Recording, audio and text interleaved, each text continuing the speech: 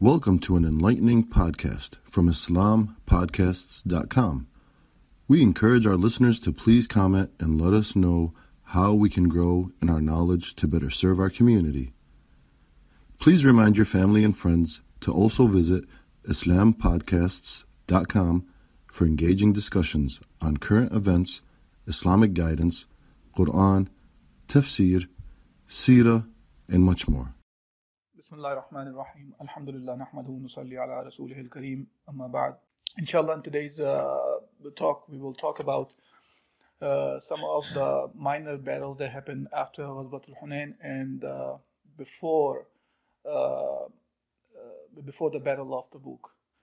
And we talked about last week that what we ended up was after the Hunayn, Rasulullah sallallahu alaihi wasallam, he headed back to Medina after the distribution of the spoils of wars, and then he sent about 16 or so different Sahaba to collect the jizya or the zakah from different tribes.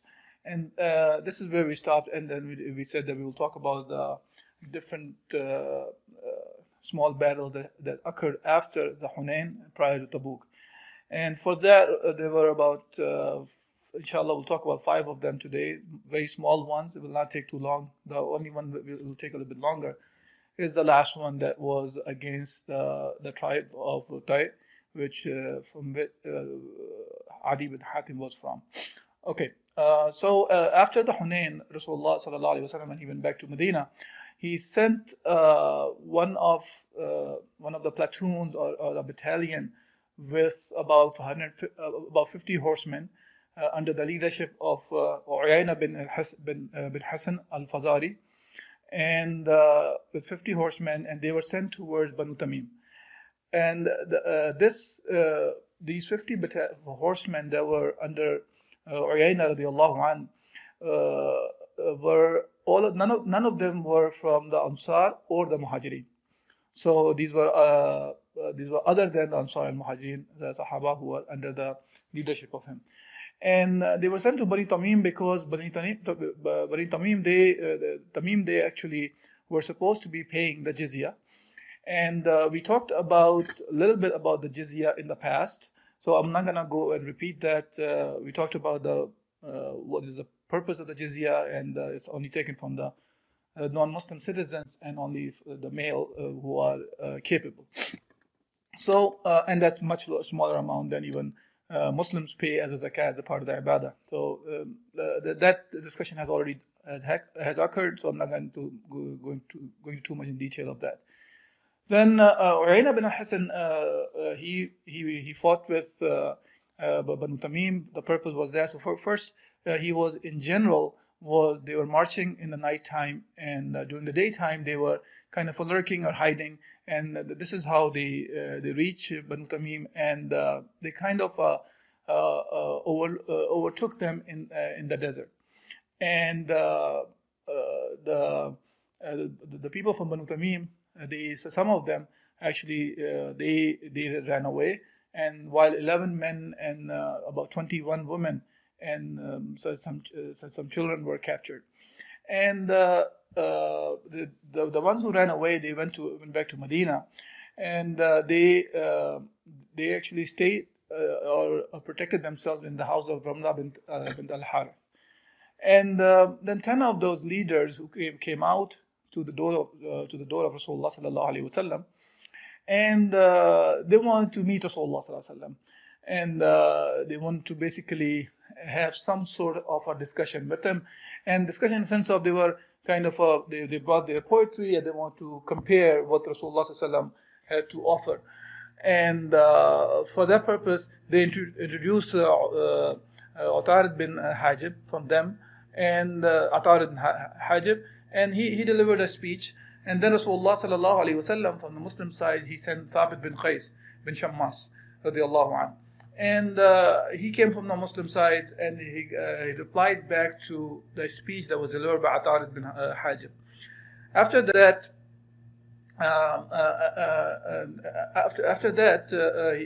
then another person from the side of Banu Tamim, his name was Az-Zabarqan. Zabraqan bin Badr. He came and he boastfully he was giving his poetry from his side, and on which Rasulullah sallallahu alaihi wasallam sent Hassan bin Thabit radiyallahu anh, and he was famous for his poetry. And he came out and he replied back to the poetry that he was saying. And then one of the leaders from Banu Tamim, Aqra bin Habis, he came out and he actually appreciated that he said like this, that the orators who came from the side of Rasulullah sallallahu alaihi wasallam, they were more eloquent and they had more weighty kind of material that they recited.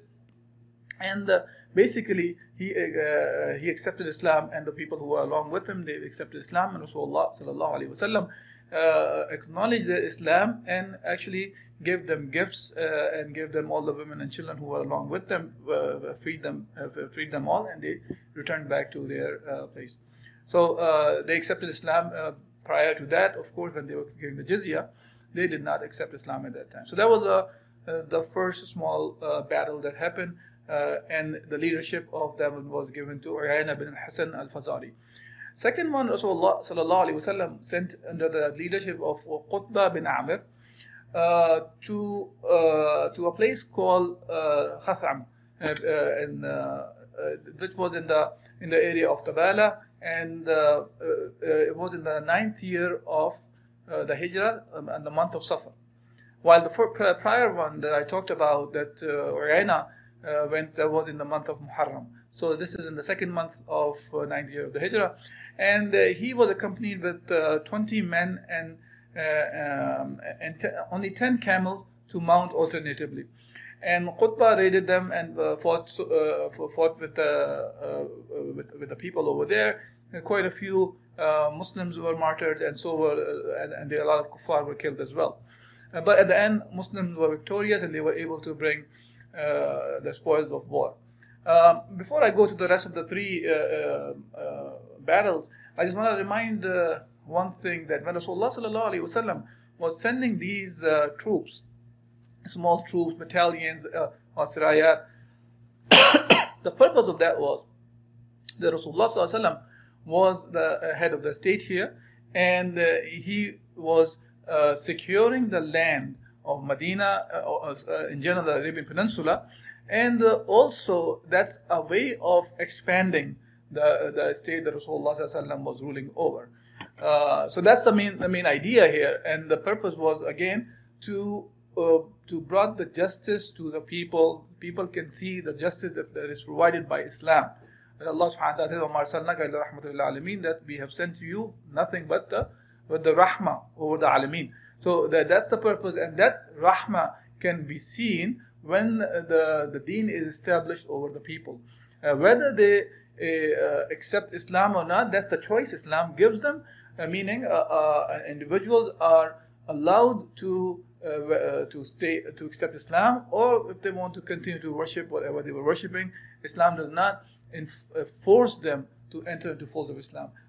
This part of sending these troops is only to implement the rules of Allah Azza wa Jal, because that's these are the rules of Allah Subhanahu wa Taala, and that brings the justice for the people at large, whether Muslims or non-Muslims. So that's the idea behind that. And of course, whenever these troops were sent to fight, unless it is a rebellious group that were already fighting with them, they were given the offer to enter into folds of Islam, then there is no fight. And if they don't accept that, second choice they were given was, then they take the jizya. And if they don't, they give the jizya and they live under the rules of Islam. If they don't accept that either, then the fight used to happen. And even that fight was not with the women or the children or the elders. It was against the people who were ruling over them.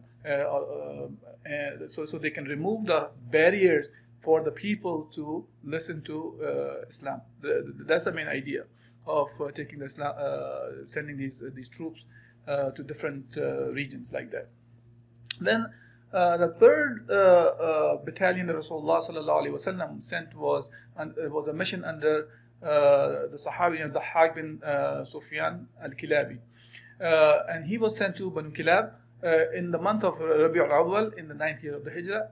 And this is the same year still we're talking about, the 9th year of the Hijrah, and the month of Rabi' al-Awwal.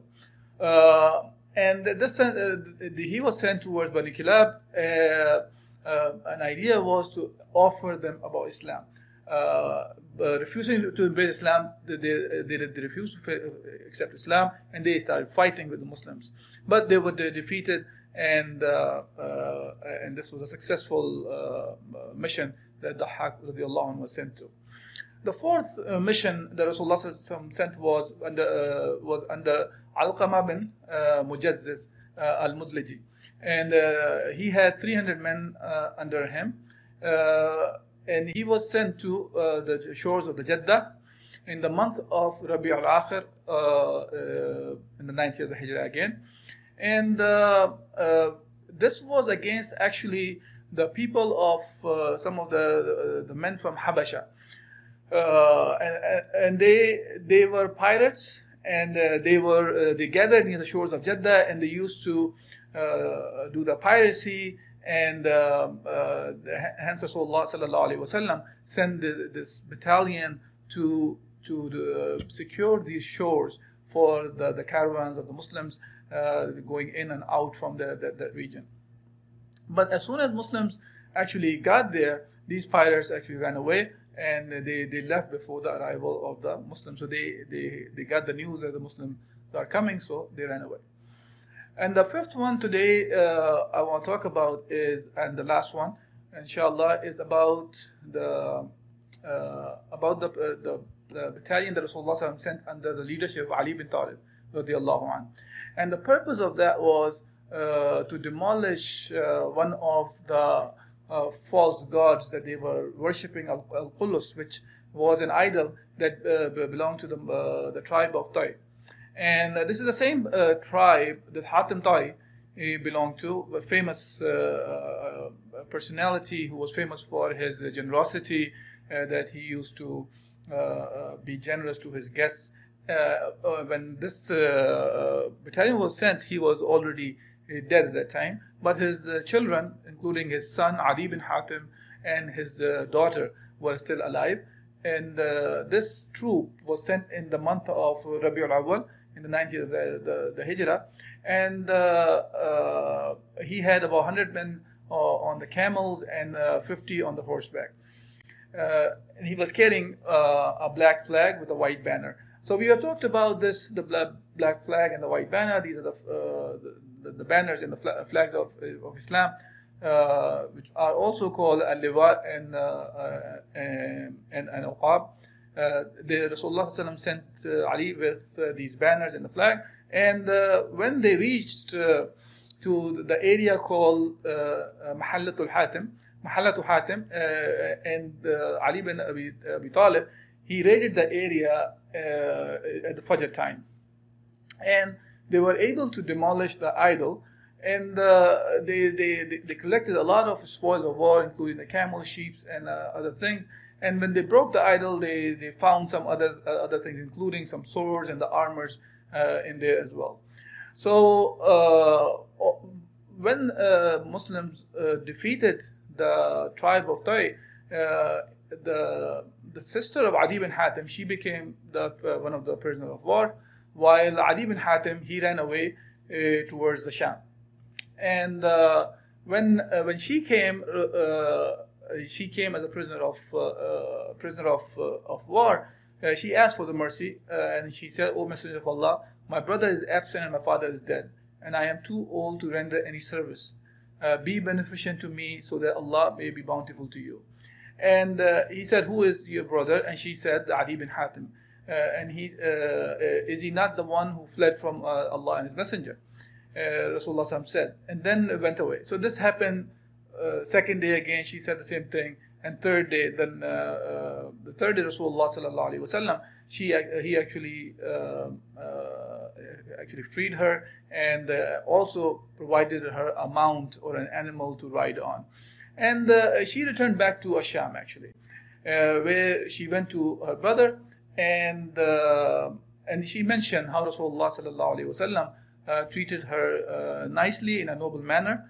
And so she was basically asking him to go back to Rasulullah sallallahu alaihi wasallam as well. And he did go back to Rasulullah sallallahu alaihi wasallam. And there are a couple of interesting events happen when Adi bin Hatim, he was not a Muslim at that time. Later on, he became a Muslim. So he was a Christian at that time. When he went back to Medina to meet Rasulullah sallallahu alaihi wasallam, and Rasulullah sallallahu alaihi wasallam was reciting the ayah that اتخذوا أحبارهم ورهبانهم أربابا من دون الله ومسيح ابن مريم وما أمروا إلا ليعبدوا إلها واحدا لا إله إلا هو سبحانه عما يشركون. And this is the ayah from Surah Tawbah. And Rasulullah sallallahu alaihi wasallam was reciting this ayah. And the meaning of this ayah is actually referring to that they have taken their ahbar and ruhban, their monks and their priests, their rabbis and their monks, as the Rabb, as their lords, other than Allah Azza wa Jal, and Isa ibn Maryam as well. And Allah subhanahu wa ta'ala did not order them but to worship one Allah alone. Now, when Rasulullah sallallahu alaihi wasallam recited this ayah, and Adi bin Hatim, he listened to it, and his response to Rasulullah sallallahu alaihi wasallam was that we did not worship them as the gods. And when he said this, at that time he was a Christian, as the reports talk about from Imam Ahmad, the report by Imam Ahmad and Tirmidhi and Tabri as well, that talks about that a silver cross was hanging around his neck, meaning showing that he was a Christian. Now, when Rasulullah, he said to Rasulullah, we did not. So Rasulullah's question was, Bala, innahum haramu alayhim al-halal wa ahallu lahum al-haram, fattaba'uhum. So Rasulullah said that yes, they did. They means here rabbis and the monks prohibited the allowed for them, which is the Yahud and Nasara or Ahlul Kitab, and allowed the prohibited things, and they obeyed them.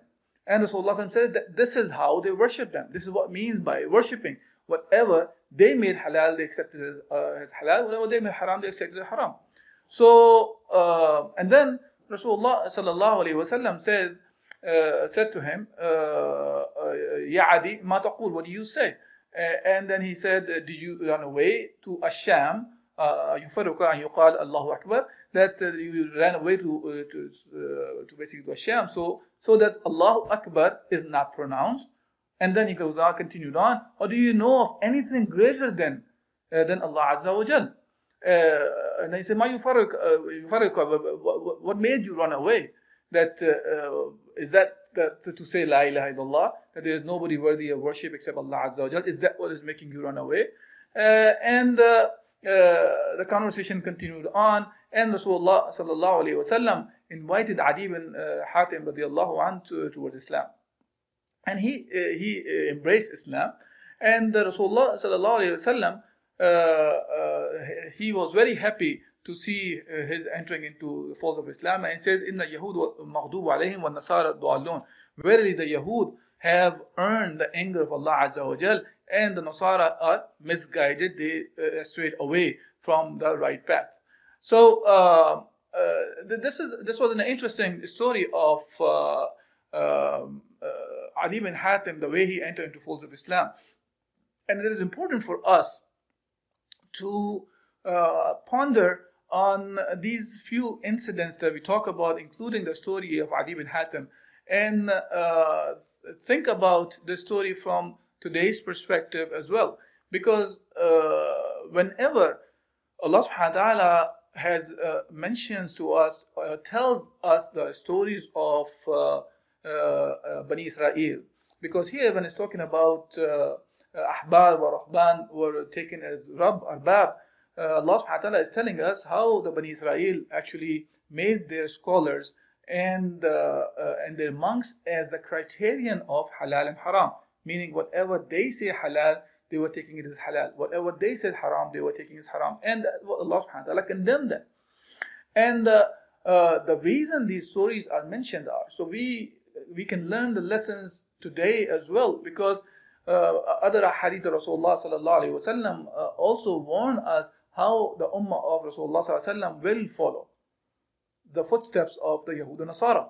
As one of the hadith talks about that, and even they will follow inch by inch or handspan by handspan, and if they go into the lizard hole, my ummah will follow.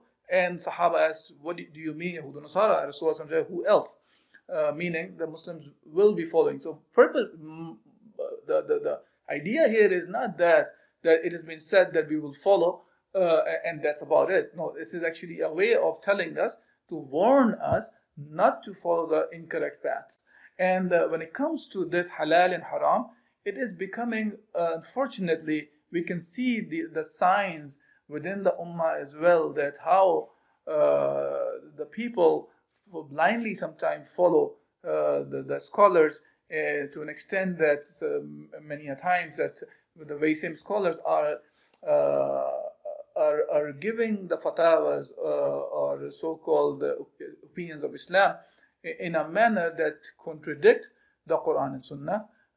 So in those cases, if any kind of a ruling that comes from even a learned person, it has to be questioned. It has to be always evaluated whether these rulings are according to Islam or not. Meaning, it should always be accepted on the basis of the evidence, on the basis of the strength of the evidence. So it's the right of all the Muslims to ask for these the questions regarding the evidence behind any kind of a ruling we talk about, and that those rulings that we talk about should not be limited only for the ibadat, for example. The rulings are about for anything, because Islam is a comprehensive way of life, and it talks about the how to live our life as a whole, not just to talk about the ibadat, meaning how to worship, how to fast, how to do the hajj and pay the zakah and stuff like that, which are important aspects of Islam. These are pillars of Islam even, and they have to be understood what Allah subhanahu wa ta'ala says. But Islam is more than that, meaning any aspect of life we talk about, whether it's our private life or public life, whether it's our economics, dealing with economics, or social life, and on and on. Any aspect of life, it has to be from Islam, and the ruling has to come from Islam, not based on benefits, not based on anything else, but from Quran and Sunnah.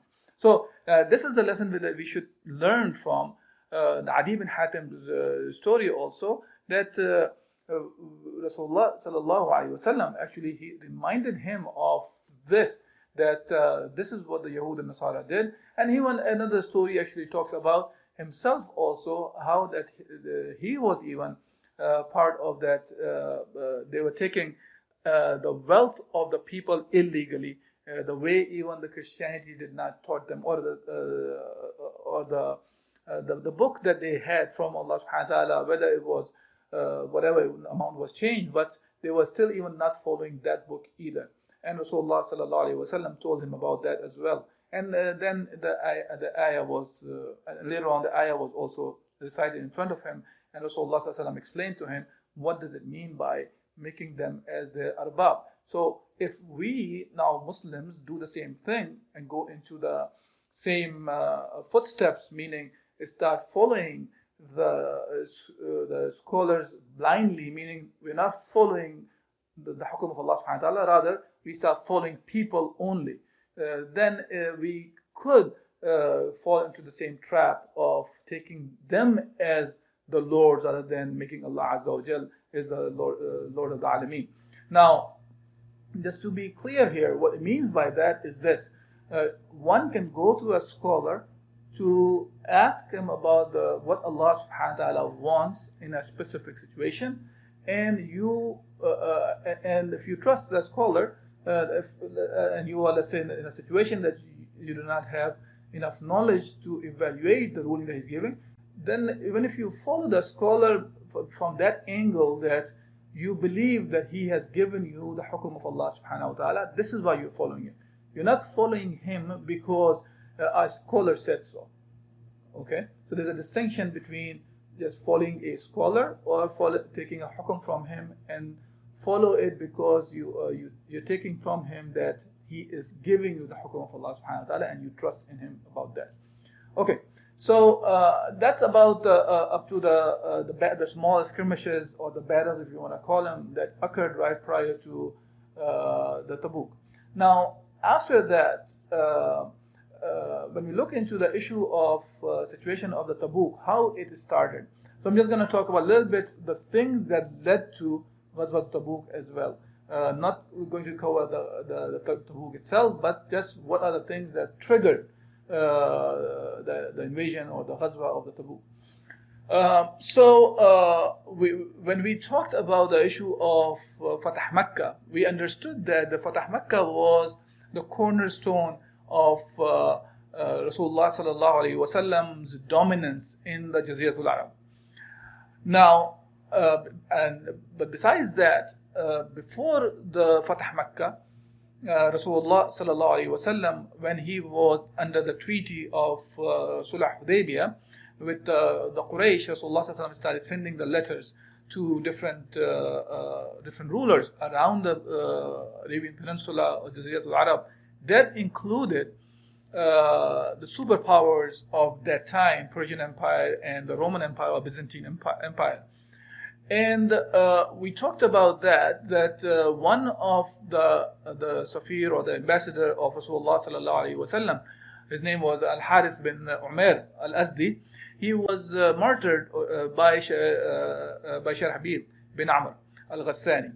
So he was with the Byzantine, and they killed the ambassador of Rasulullah sallallahu alaihi wasallam when he was sent to the ruler of Busra.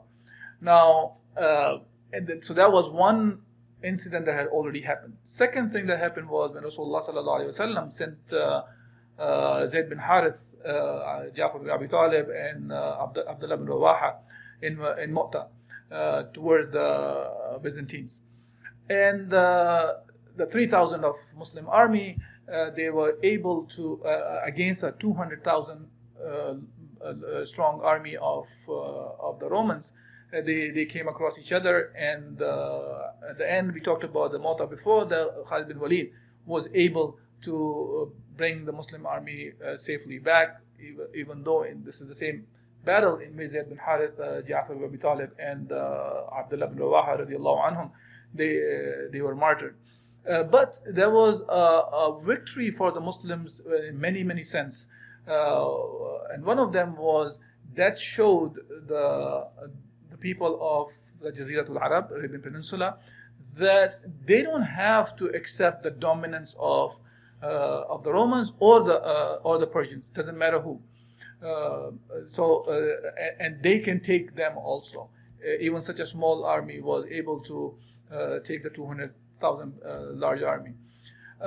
On the other hand, the Byzantine king or the Byzantine Empire, they were looking at, they saw what happened in the Mu'ta, and at the same time they were keeping an eye on the growth of Rasulullah sallallahu alaihi wasallam's power, and because there were many of those tribes, they were under their dominance, and they were going away from their dominance and going to the side of Rasulullah sallallahu alaihi wasallam. So, because of the growth that happened and the Fatah Makkah happened, now Caesar, the king of Byzantine, he actually started gathering an army to just go and take care of the Muslims at one time, one shot, go and just run over them. And they also kind of allied with the tribe of Ghassan, they were pro-Roman, they were allies of the Romans, and they would start gathering the army against the Muslims to crush the Muslims, Rasulullah sallallahu alaihi wasallam, and the Muslims at one time. So when all this pile up of the gathering of the army was going on, Rasulullah sallallahu alaihi wasallam was also aware of it. He was not a ruler that was not aware of his surroundings. So when all this was happening, Rasulullah sallallahu alaihi wasallam also was aware of it, and he started preparing for the army as well. And we'll talk about that, the impact of just hearing about these Byzantines and the tribe of Ghassan preparing war against the Muslims. It did have some impact on the Muslims, and that actually took out more of the ugliness of the hypocrites among the Muslims as well. So we'll inshallah talk about the Tabuk and what happened in the Ghazwa Tabuk inshallah next week. Maybe it will take more than 1 week to cover that, because it has quite a bit of lessons for us, and there are a lot of different stories that happened during this time. So we'll stop here for today's talk, and inshallah, if there is any questions or comments about the subject covered, I'll inshallah try to answer them. Thank you for listening to this podcast. Podcasts on current events, Islamic guidance, Quran tafsir, and seerah are available at islampodcasts.com, as well as on iTunes. Rate, review, and comment, and let us know how we can grow in our knowledge to better serve our community. Please subscribe, share, and tell a friend about islampodcasts.com.